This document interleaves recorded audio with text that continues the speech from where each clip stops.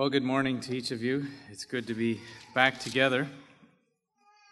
I thought Derek gave a good introduction of what we were doing. It's a little unique to have so many new people in an audience halfway through a series. So I apologize to you for those of you who are here for the first time.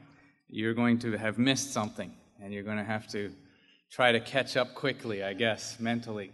Hopefully you'll understand when we're finished where we're going. The purpose of this session, really, or this weekend for me, is to establish in the hearts of you as young people the reason why you are here, why you live the way you live. And I shared with the young people a burden that I have personally, that I've observed many people leaving what they were taught, leaving what I would call practical, biblical, conservative Christianity. Maybe you don't like some of those words, that's okay. But in other words, what I'm saying is when your Christian testimony, your Christian life impacts the way you live in everyday life. If it doesn't, then it's really just a lip expression and has no meaning. So my desire is that each of us would have a desire or a deep understanding of why we live the way we do. I greet you again this morning in the precious name of Jesus. I'd like you just to turn to a verse in Revelation 3, verse 21. One of my many favorite verses. Jesus Christ, I greet you in His name, is the one who says here in Revelation 3:21, "To him that overcometh will I grant to sit with me in my throne, even as I also overcame and am set down with my Father in His throne." One day, for each of us, if we are faithful to Him, if we overcome the world, our sinful desires, and the devil, by Jesus Christ, we will have the blessed privilege of sitting with Him in His throne. I'm looking forward to that. That'll be a pretty exciting time. And I'll share. You can each have a spot there. That's okay with me. But I'm tremendously blessed to think about a day when we can leave behind many of the struggles we face in this life and sit down with Him on the throne of victory. Well, we did look at a number of principles yesterday, and we do have two more. I think I covered 6 yesterday. Maybe Derek nodded off for one of them, but that's okay. We're going to do 2 more this morning. The first one I want to look at is the principle of purity. In Matthew chapter 5, we're going to start looking at a few scriptures. Matthew 5, verse 8. Jesus says, "Blessed are the pure in heart, for they shall see God." Pure in heart, free from iniquity, hearts that love God and love fellow men, hearts that have no desire for the things of this world, the corruption that is all around us, hearts that love what God loves, that do what God does, that pursue the things of God, that love thy kingdom, Lord, as we sing. Pure in heart. Look at what it says. They shall see God. There's a lot of wonderful things promised about what heaven will be like. There's a lot of things about heaven that I look forward to. Rest, freedom from worry and pain and sickness and strife, and all of those things are wonderful to think about. The beauties, the splendor of what will be like there. But there's one thing that I look forward to most, and that is seeing God. We couldn't comprehend Him with our physical eyes. We can't see Him with these eyes. But one day we will see Him. And you know what? The pure in heart will see God. That's the reward of the pure in heart. 2 Timothy chapter 2, verse 22.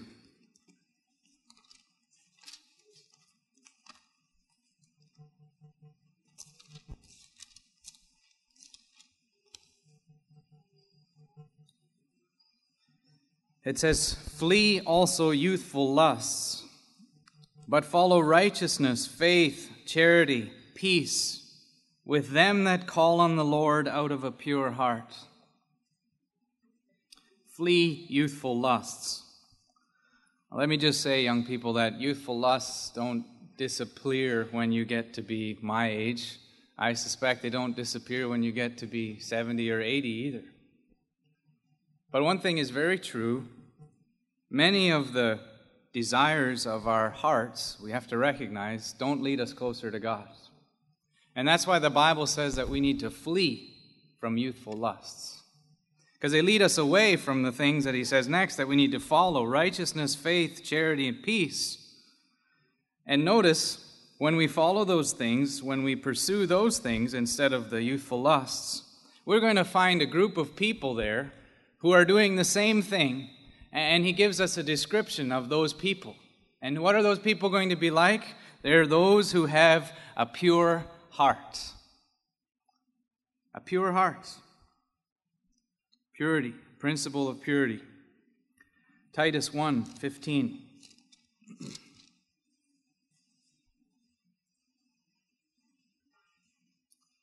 It says, "Unto the pure all things are pure, but unto them that are defiled and unbelieving is nothing pure, but even their mind and conscience is defiled." I want you to notice from this verse that this principle of purity is a pervading principle. In other words, it affects all of your life, every part. Either you're pure in heart, and you're pure in mind, and you're pure in life, or you're impure, and everything about you is impure or pure. You see, when we are defiled or impure, then everything about us is impure. Even the things that could be good and might be good in themselves are not good for you because there's impurity in you. So this principle of purity is a foundational core principle to who we are as Christians. We need to live in purity. 1 Peter 1, verse 22.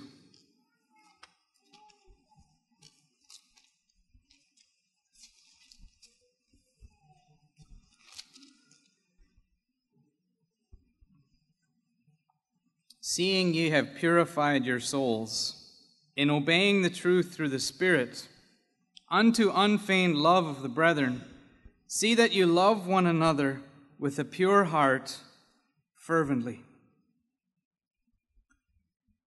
Seeing that you have purified your souls. How does purity come into our lives? How are we purified? How does that happen? Well, it tells us right here in this verse. It says, in obeying the truth. How will you be changed in the way you think? How will you be led away from youthful lusts to follow righteousness and those other things we read about? How will that happen? It will happen because you read, know, think about, remember we're thinking Christians, and understand and live out, obey the truth. That's how it'll happen. So friends, if you're struggling with impurity in your life, you know what the cure is? The Word of God. Obeying the truth.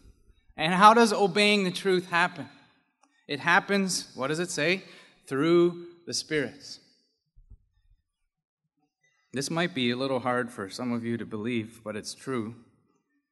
When I was your age, many of you, 17, 18 years old, I was fairly new to the Scriptures. I grew up in a church where, I don't know if it was my fault or the church's fault, I'm not saying, probably my fault, but I didn't learn a lot about the Scriptures. I started attending the church where I'm now pastoring when I was 14, and I didn't know a lot more about the Bible than the stories of David and Moses and some of those children's stories. But I started attending Sunday school there, and the Word of God I was like a sponge. I was soaking it up. But there was a time in my life, in 17, 18 years old, where I really found it really difficult to study the Bible. I found it really difficult to understand what the Word means. I found it hard. I felt like there was a difference or disconnect between me and the Word. I found it hard to understand. And friends, I don't find it that way today, okay? You know what's changed? A lot of discipline and study, that's part of it. But you know what happens? The Spirit of God, the great revealer of truth, comes into our lives and opens our eyes to understand the Scripture. But it only happens for those who hunger and thirst after righteousness. You see, you won't understand the Bible. You won't understand, like we talked about, comprehending how the principles fit together and how they apply to daily life. You won't understand that without a disciplined desire to know. But when that desire is there, then the Holy Spirit of God comes to reveal truth to you. It's like He's standing there on your shoulder and He's whispering in your ear, telling you exactly what that means and how it connects with that verse over there in the Scripture. And the Word of God becomes a living Word. That's the single greatest purpose for the Holy Spirit to be here this morning, and the single greatest purpose for the Holy Spirit to be in the world today, in Christians' lives. He is the revealer of truth. That's how we purify our hearts. And you know what happens when we have pure hearts? Notice what this verse says. There's an unfeigned love of the brethren. In other words, there's a pure love. Not a hypocritical love or not a pretentious love, but a pure love for each other. And you know what, friends? There's only one place where we can have a pure love of brethren.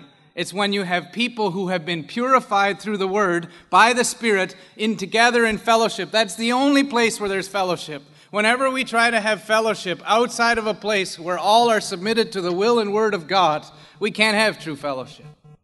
It only happens after people are redeemed and changed, transformed by the Word of God. Pure heart. Purity as a principle of life. One more scripture. 2 Corinthians chapter 7 and verse 1.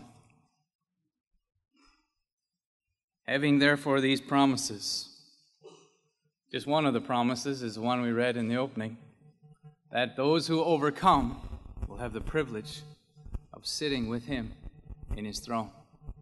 Having therefore these promises, dearly beloved, let us cleanse ourselves from all filthiness of the flesh and spirit, perfecting holiness in the fear of God. That's purity. Perfecting holiness in the fear of God. Cleansing ourselves from all filthiness. And not much left out there. All filthiness.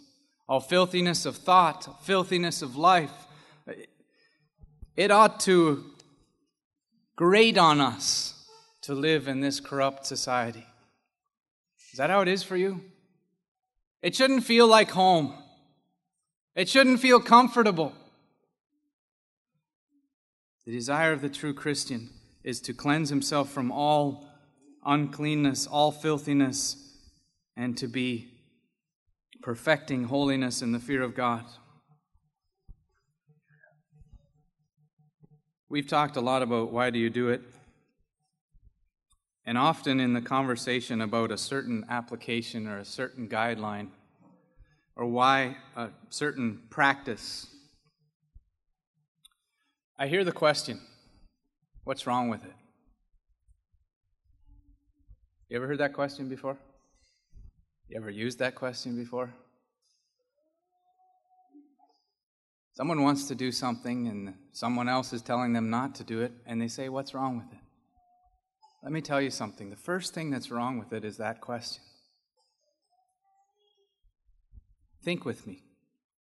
What's wrong with it implies that I want to live as far from perfection as I possibly can. You understand that? If this is a center point of perfection, of perfecting holiness in the fear of God, the question of what's wrong with it is a question of how far away can I be from perfecting holiness and still be acceptable to God? That's a wrong question. That reveals a wrong desire. That reveals a problem of the principle of purity in the life.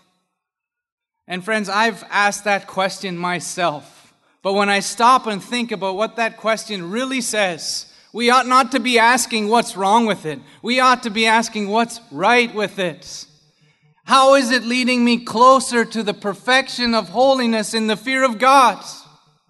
And when there's things in our lives, young people and older people, all of us, who are drawing us further away from this perfection in the holiness and the fear of God, when they're drawing us away from that, they stand in the way of us becoming what God wants us to be. The principle of purity will draw us to that point, closer and closer to perfecting holiness in the fear of God. So don't ask the question, what's wrong with it? The first thing that's wrong with that question is the question itself.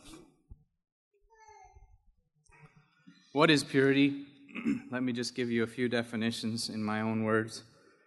It's looking to God for our standards. It's freedom from all, again there's that word all, corruption. It's the absence of any contamination. It's complete, it's whole, it's unmixed.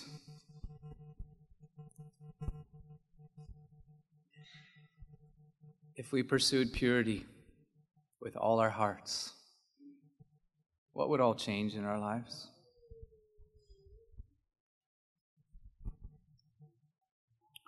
Purity is a principle of the Christian, a principle that will be applied in a life that finds true purpose. I'll give you a few examples of purity. And I hesitate to use this one because it's focused so much on the sexual arena. And understand, young people, that is an important area of purity, okay? That is important. But it's not the only part of our lives where purity impacts what we do. It's not the only area, not even close. Purity affects everything about you. But think about Joseph. There in a faraway land, several years removed from his family. He wasn't checking up on them on Facebook every week. He wasn't sending them emails. He'd never heard from anyone from Israel. He didn't even know if his family was still alive. He probably didn't really believe that he would ever see them again, or he had no reason to know that he would. There he is, living in a faraway land, now integrated as much as he could and maintain his principles into the culture of the Egyptians. You remember when the children of Israel, his brothers, and finally came there to Egypt, they didn't recognize him because he looked like an Egyptian. So he's living there, integrated in that culture. And he was working one day as a faithful servant in Potiphar's house. And you remember the story. Potiphar's wife, probably for weeks already, had been making advances against him. He's a 17-year-old young man. Day after day, she's trying to make advances on him. Why did Joseph resist that? Why did he say no? And why did he ultimately flee, leaving his garment in her hand, and he spent years in prison for that choice? Why? Because of the principle of purity in Joseph's heart. That's why. Because, friends, I guarantee you that Potiphar's wife was a good-looking woman. I guarantee you that she knew how to appeal to Joseph's flesh. But there was something more powerful in Joseph than his flesh. That's purity. It's a principle that needs to pervade our lives. A very, very different example of purity. I want you to go to the book of Acts for a moment. I love this story. I had to throw it in somewhere. I think it kind of fits here. So we're going to use it. Peter and John, after Pentecost, they healed that man that was lame and was sitting there at the gate beautiful going into the temple. And they told him that in the name of Jesus Christ of Nazareth, he should rise up and walk. That's in chapter 3. Then Peter preached a powerful sermon again, his second sermon. in just a few days, and he's emphasizing over and over the name of Jesus Christ, the power in the name of Jesus Christ. If you look at chapter 3, verse 16, you'll notice here the emphasis on the name. And his name, that's the name of Jesus, through faith in his name, hath made this man strong, whom you see and know. Yea, the faith which is by him hath given him this perfect soundness in the presence of you all. So he's preaching in the name of Jesus. He's preaching a power in the name of Jesus. In chapter 4, you'll notice they are imprisoned. They are captured by the guards. They can't have this uprising that's going on, this phenomenon, this Christianity that's taking root there. They can't have it. Then before the high priest, Peter, in chapter 4, verse 10, he says to the council there, "Be it known unto you all, and to all the people of Israel, that by the name of Jesus Christ of Nazareth, whom ye crucified, whom God raised from the dead, even by him does this man stand here before you whole." Notice verse 12. "Neither is there salvation in any other, for there is none other name under heaven given among men whereby ye must be saved." The Jewish leaders hated Jesus. They hated Jesus' name. Peter and John are lifting up this name. They're saying this name is the one that has given the power to this man who is now walking around. And you see in verse 16, these council is gathered now and conferring, and they're saying, "What shall we do to these men? For that indeed a notable miracle hath been done by them is manifest or shown to all them that dwell in Jerusalem, and we cannot deny it." What they're saying is something really did happen here. Something really was profound and powerful. We can't deny that. So what are we going to do? What did they do? Verse 18, "They called them and commanded them not to speak at all, nor teach in the name of Jesus." Don't say another thing about the name of Jesus. We'll let you go. You can live your life, but keep that Jesus guy to yourself, okay? Being let go, verse 23, this is powerful here. "They went to their own company." So they go to the church, and they reported all that the chief priests and elders had said unto them. In other words, they were imprisoned, they were beaten, they were released, and now they're standing in front of the church and they're saying, "Guys, they threatened us, they told us not to talk about the name of Jesus," on and on. What would the church do? I wonder what would happen in our churches today. How will they respond? Look at what it says here. "When they heard that, they lifted up their voice to God with one accord," this is a church, "and said," what is their prayer? "God, keep them safe. God, don't let them get in trouble. Lord, thou art God, which hast made heaven and earth and the sea and all that in them is." And they go on in the prayer, but notice in verse 29, "And now, Lord, behold their threatenings, and grant unto thy servants that with all boldness they may speak thy word by stretching forth thine hand to heal, and that signs and wonders may be done by the name of the Holy Child Jesus." What was the church's prayer? That these men would continue in purity preaching the gospel of Jesus Christ. That was their prayer. Is that your prayer for your leaders? That they will continue, no matter what happens in their lives, to proclaim boldly the name of Jesus Christ. You know what? If there was more of Jesus, there'd be more notable miracles. When there's more notable miracles, there's more glory to God in heaven. But that's not the end of the story. The disciples continue preaching,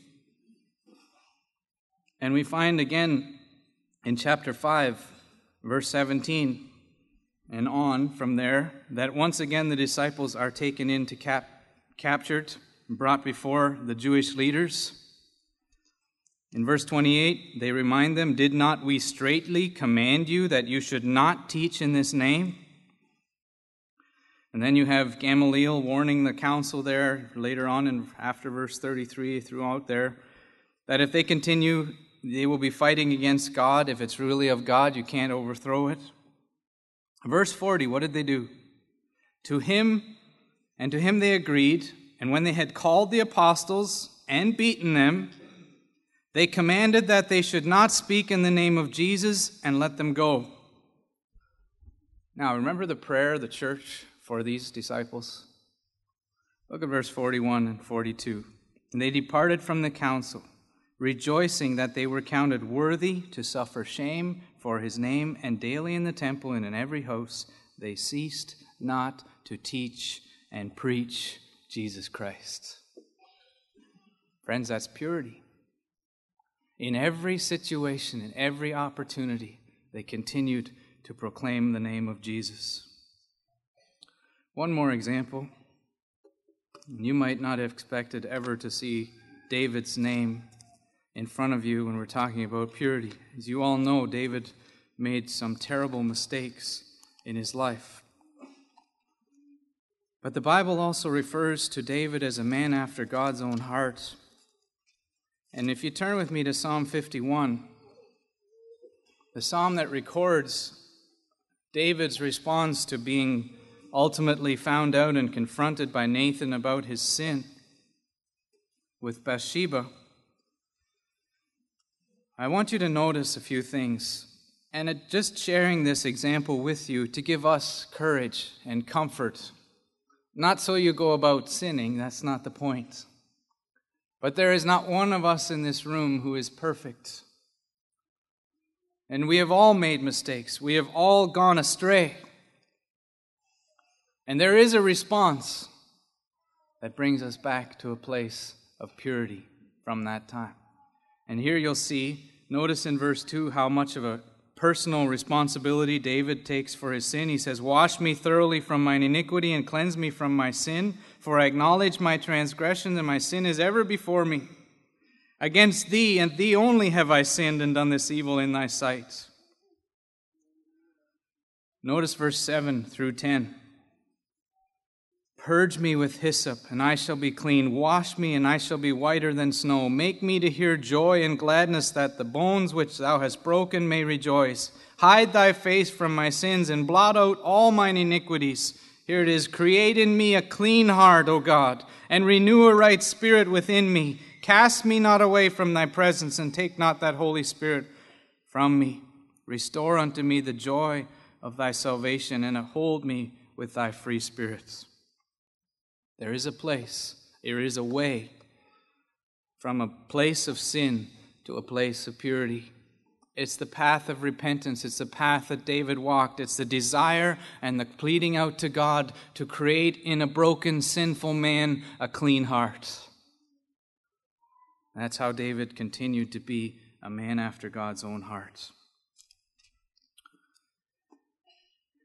We're going to continue on this morning. I gave you opportunity to share yesterday. I'm going to skip that this morning, if that's okay. I hope you're still thinking, and I hope you're still coming up with ideas in your own mind of how purity affects your life. The last principle we want to look at is the principle of forgiveness. And we're going to look at a few scriptures again, Matthew 6.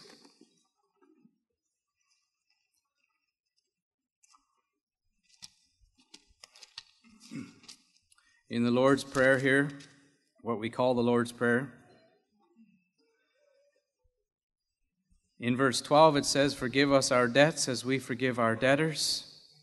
It's a prayer to forgive, a prayer for forgiveness. Notice verse 14 and 15, "For if you forgive men their trespasses, your heavenly Father will also forgive you. But if you forgive not men their trespasses, neither will your Father forgive your trespasses." Some time ago now, I was preaching on those two verses, and I was pointing out what I believe is very clearly the biblical truth, that when we refuse to forgive others, God also removes a forgiveness that we've experienced from our lives. We can't be forgiven unless we forgive. And I was emphasizing that point and making the point that if we hold on to unforgiveness in our hearts, we cannot be right with God. We lose our salvation when we refuse to forgive another. That's one of the things that happens in unforgiveness. And a man stood up in the audience and disagreed with me right there in the service. I've never had that happen before. I don't hope I'm going to have it happen here this morning. It's kind of awkward. But you know what? You can read it for yourself. You can interpret it for yourself. To me, it's crystal clear that the Bible says that unless we forgive, we can't be forgiven. It's kind of hard to believe in eternal security and make that fit. You know? Anyway, that's one verse. Let's look at Matthew 18. Jesus tells a story here.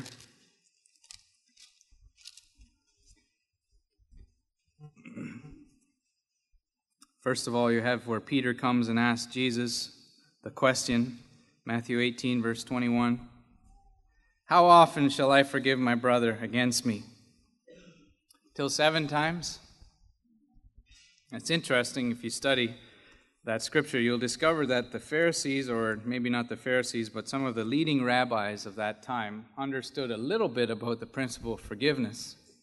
And they taught that you should forgive a brother or someone who sins against you 3 times, okay? If they do it 3 times, the 3rd time you forgive them. If they do it fourth time, well, something's very wrong with them, so you're not required to forgive them anymore.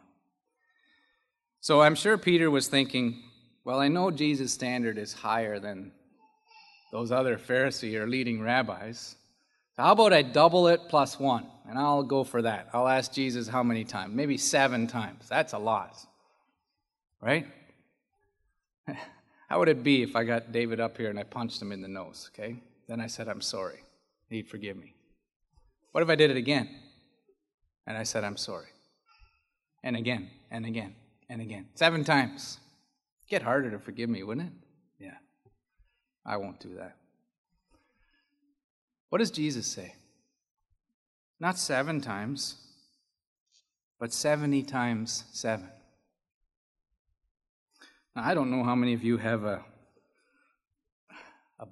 board at home where you're keeping track. And some of your brothers are up to about 350 times, and when they get to 491, that's going to be the end for them. If you are, you're missing the point, okay? Jesus' point is not about how many times, but that the principle of forgiveness, us forgiving others, is a permanent, forever principle, okay? It's always. There's never a thing that a Christian, another person, anyone could do to you that you wouldn't need to forgive. There's nothing. And I don't say that lightly. I understand that people do some horrible things to other people. This story, you have 2 servants. One servant who's brought before the king and owes him 10,000 talents. You see that in verse 24. In our money, that's about $15 billion. That's B, billion. That's a lot of money. I have no idea how this man could manage to run up such a debt. And I think that's part of the point. It's an impossibly huge debt. In fact, just to give you a little perspective, if in the very beginning of creation, Cain and Abel or Adam and Eve would have started a very prosperous business, okay? And every year since creation, 6,000 years' time, they would have made $2.5 million. You'd have about 15 billion today. That's a big number, okay? I don't know how many sheep you could have sold in that time to make 2.5 million. I'd been a tough go. All right? The debt was massive. And this servant is in front of the king and begging, pleading, forgive me, have patience with me. I'm going to pay it all. You know how ridiculous that statement was? You're going to pay it all, really? When is that going to be? He wasn't going to pay it all. He couldn't pay it all. And you know what his master did? He had mercy on him, and he forgave him all the debt. Now, you know what that illustrates, right? God's forgiveness for us. You see, if we would start writing every sin that I've committed in my lifetime on the walls up here, you could probably write as small as you could ever write, and you couldn't fit them all on this front wall. The more I understand about the holiness of God, the more I realize how sinful a man I am. And what does Jesus do? He forgives you all the debts. Now, in this story, that same servant who had just been forgiven a $15 billion debt, you think he walked out the door a little taller than when he came in? I think he did. What is the first thing he does? Hey, I remember there's a servant over there that owes me some money.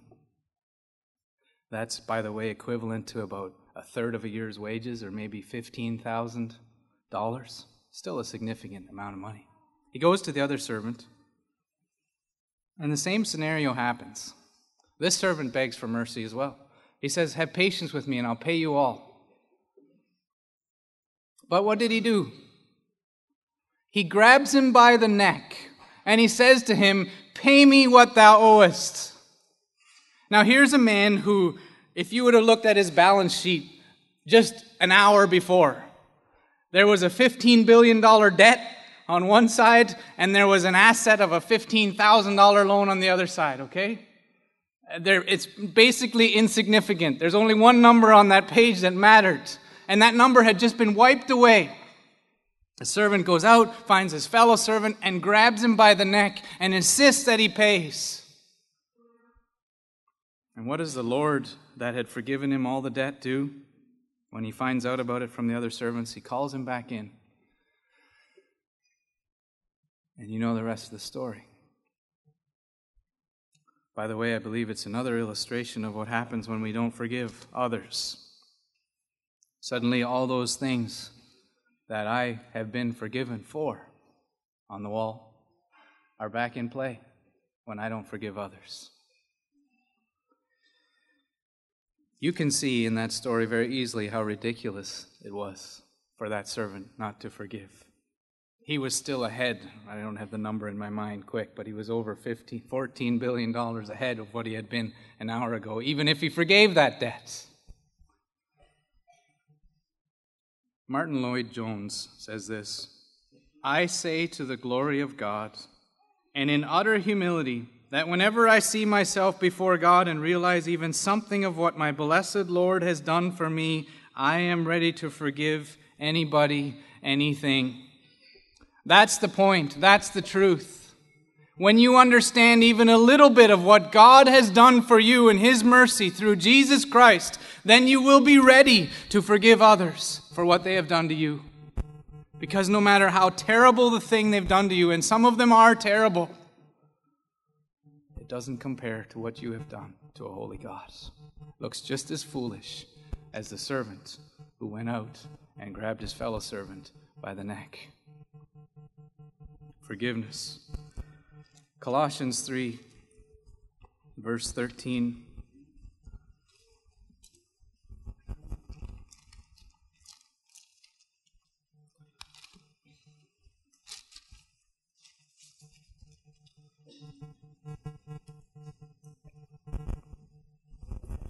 It says here, forbearing one another and forgiving one another. If any man have a quarrel against any, even as Christ forgave you, so also do ye. Forgiving one another. You have the same thought in Ephesians 4. We won't take the time to turn to it there. Forgiving one another. I want you to notice that here in this phrase, we have the truth that forgiveness is not only an act, but a pervading attitude of the Christian. In other words, you are predisposed as a Christian to forgive others. What that means is that when you come up against a situation where you are hurt, you are already tending towards forgiveness because you are a forgiving person. There's a forgiveness principle that governs who you are and how you conduct your life. And friends, that will transform the way you live and the way you approach situations where there's conflict when you come from a principle of forgiveness. When you go into a situation forgiving that no matter what they do to me, I'm already going to forgive them, it changes the way you act. Forgiveness is not only an act, but it's an attitude. It's a principle. It's a governing force of how we live our lives. What is forgiveness? Well, I think you know what forgiveness is. It's to release a debt. It's to free or pardon from penalty. And there's a lot of good quotes about forgiveness.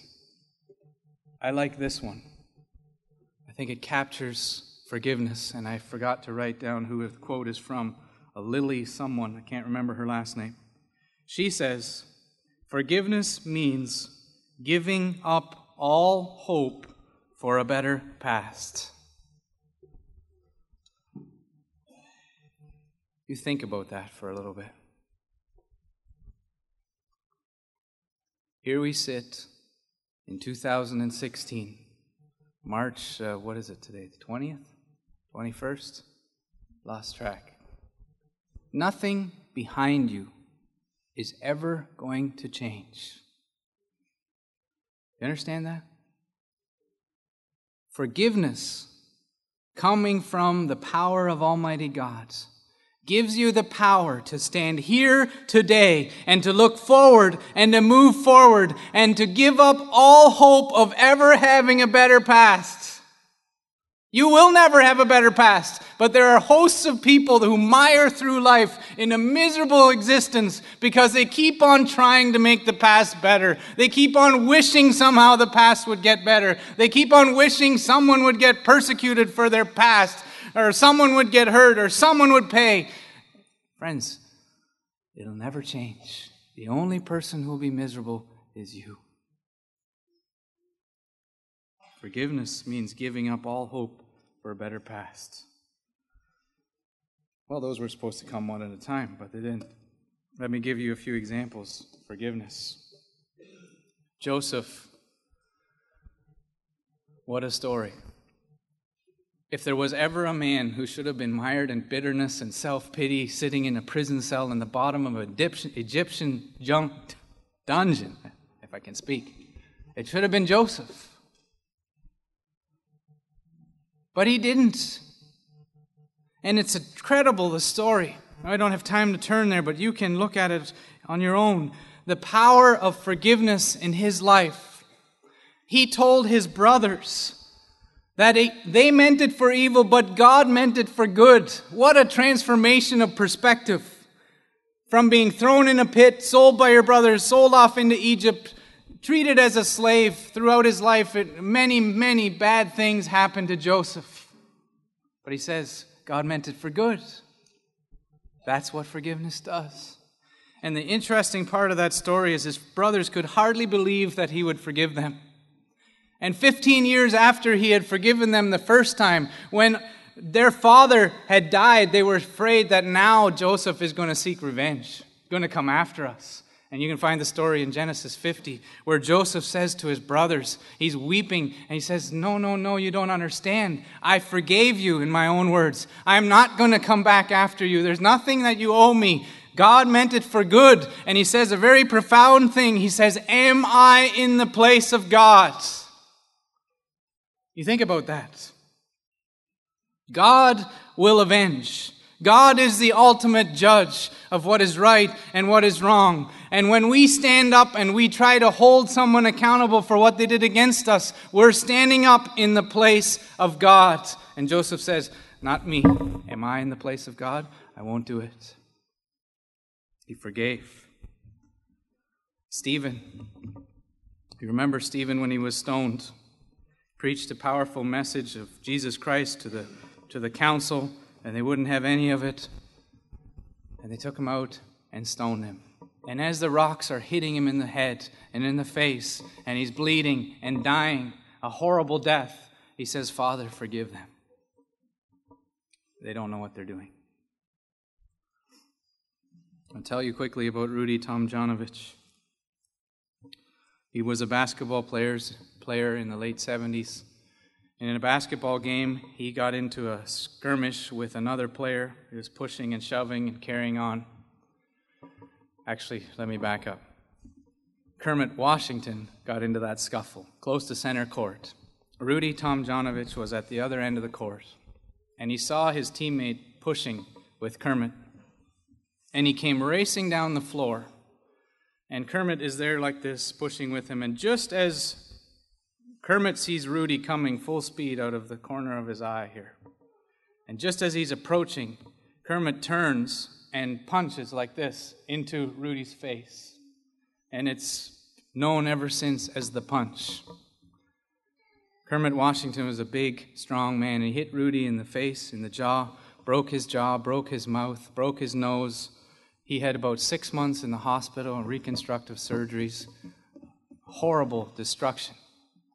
It was basically the end of Rudy's basketball career. And you know, it was a different time in history because a reporter asked Rudy, "Can you forgive Kermit for what he did to you?" And Rudy said something powerful as well.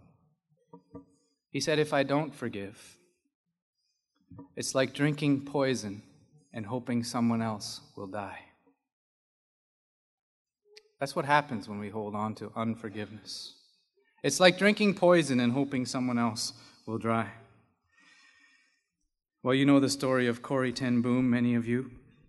She was in time of Nazi Germany, helped many Jews escape from the Nazis, ended up in a prison camp with her sister. Her sister was killed there. She experienced a lot of torture, terrible times, and by an act of God, I believe, I think she would say the same, and a mistake in the record keeping of the Germans, she was released just a few days before every other woman in her place there were sent off to the gas chambers to be killed. And she is a living example of forgiveness.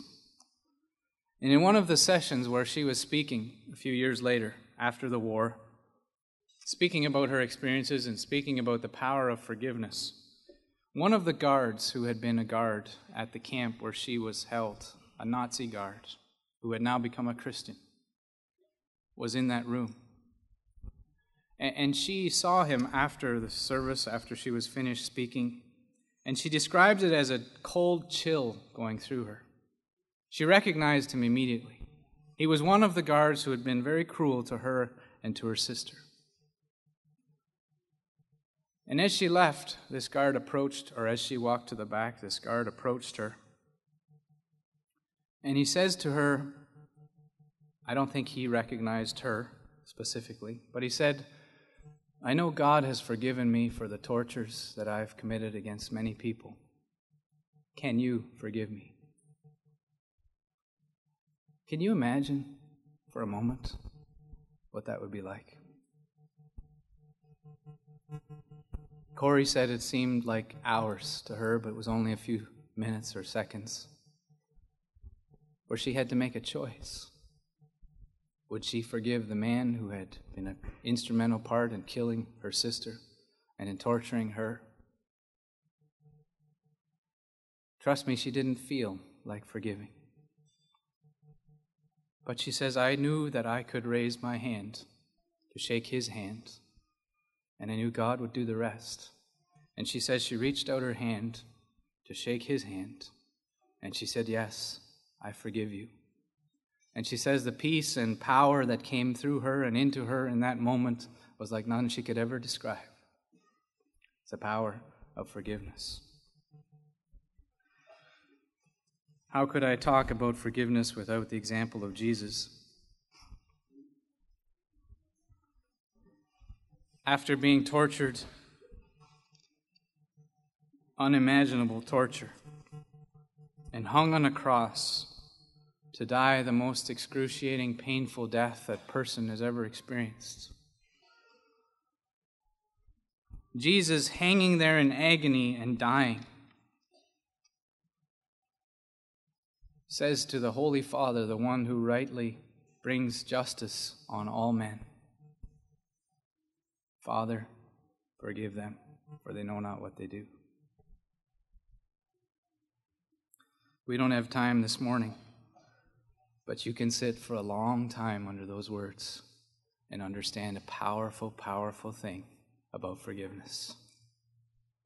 Forgiveness is a principle that must pervade and guide the life of every Christian. So, there they are. I've given you 8 principles. And we had to move quickly. It feels like I just barely scratched the surface in every one.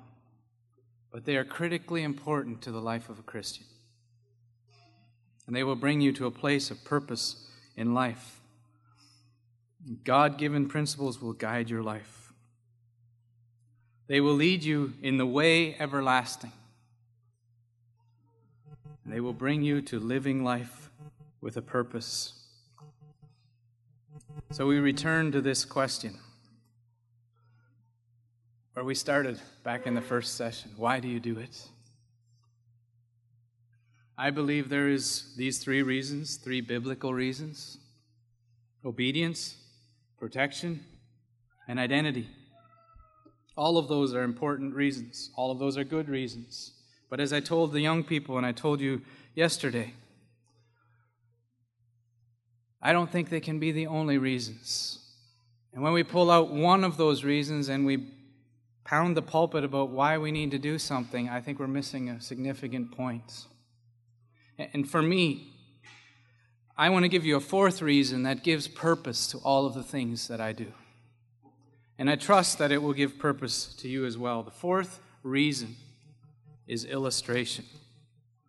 It's probably not what you were expecting. I'm sure many of you have been trying to figure out what I'm going to say is the fourth reason. And I'm not here to say this morning that it's the only reason. I'm not saying that at all. But for me, it's a very important reason. And let me explain what I mean. Again, I want to look at some scriptures because it doesn't really matter what I think, but it does matter what God says. In John chapter 8,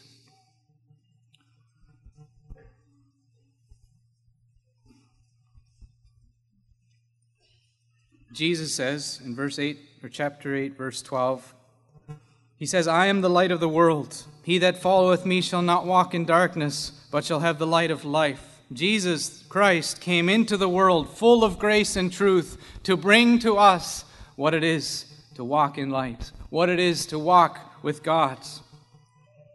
Turn over to John 14. And again, I need to move quickly here. Here in verse 9, let me just back up a little bit. Jesus had just said in verse 6 that I am the way, the truth, and the life. No man cometh unto the Father but by me. If you believe that verse, it's a very, very powerful verse. He goes on to say, if ye had known me, ye should have known my Father also, from whence henceforth ye know him and have seen him. And Philip, one of the disciples, said unto him, Lord, show us the Father, and it sufficeth us. We want to see God. We want to see what he's like. Show us the Father. And what does Jesus says? In verse 9, have I been so long time with you, and yet hast thou not known me, Philip? He that hath seen me has seen the Father, and how sayest thou then, show us the Father? Jesus is saying, if you've seen me, you've seen the Father. I am a perfect illustration of God the Father. I am the light that came into the world. That's not hard for you to understand. Not hard for you to believe. Go to Matthew 5.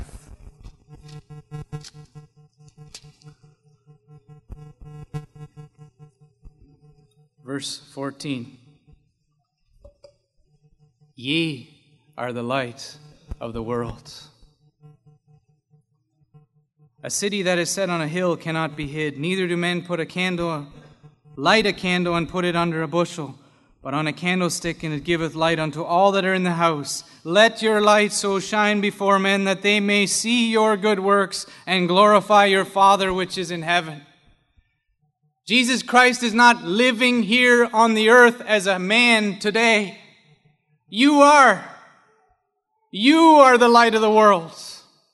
When people ask the question today, show us the Father, who are they going to look to? You. That's who they look to. Ye are the light of the world. 1 Peter chapter 2.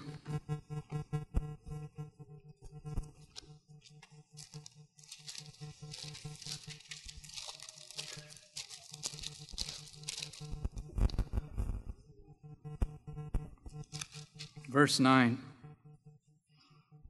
You are a chosen generation, a royal priesthood, a holy nation, a peculiar people. Remember that phrase? A peculiar people. Why? That ye should show forth the praises of Him who hath called you out of darkness into His marvelous light. The praises of Him, that you would illustrate and reveal what God is like. That's what He's saying. You are a peculiar people, that you would show forth His praise. Ye are the light of the world. And one more verse. In Romans 13.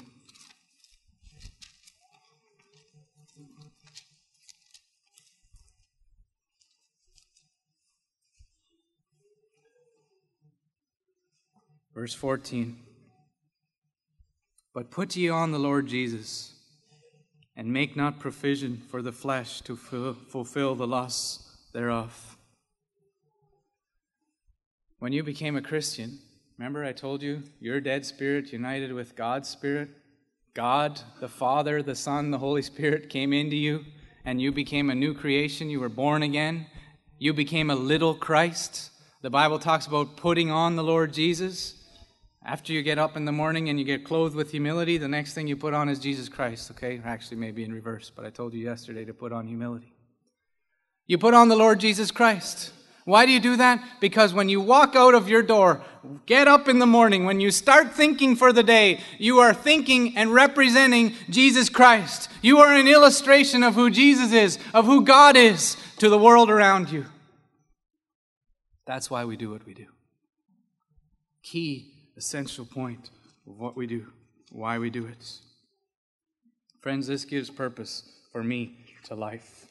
Why do you get up in the morning? Why do you live different from your neighbors? Why don't you listen to ungodly music? Why don't you have a sexual relationship with your girlfriend? Why don't you do these things? Why? All the why do you do it? Right there's the answer. Because we have the privilege, the blessed privilege of illustrating what God is like to our neighbors and to those who don't know Him.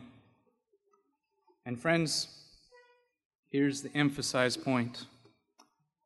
Principled living. You know, I gave you those 8 principles. You live them out in your life, and you'll bring glory to God. That's a guaranteed fact, okay? Principled living is the only way to glorify God. The only way. And that's where I'm going to stop for a moment, and then I'll try to explain what I mean by that statement.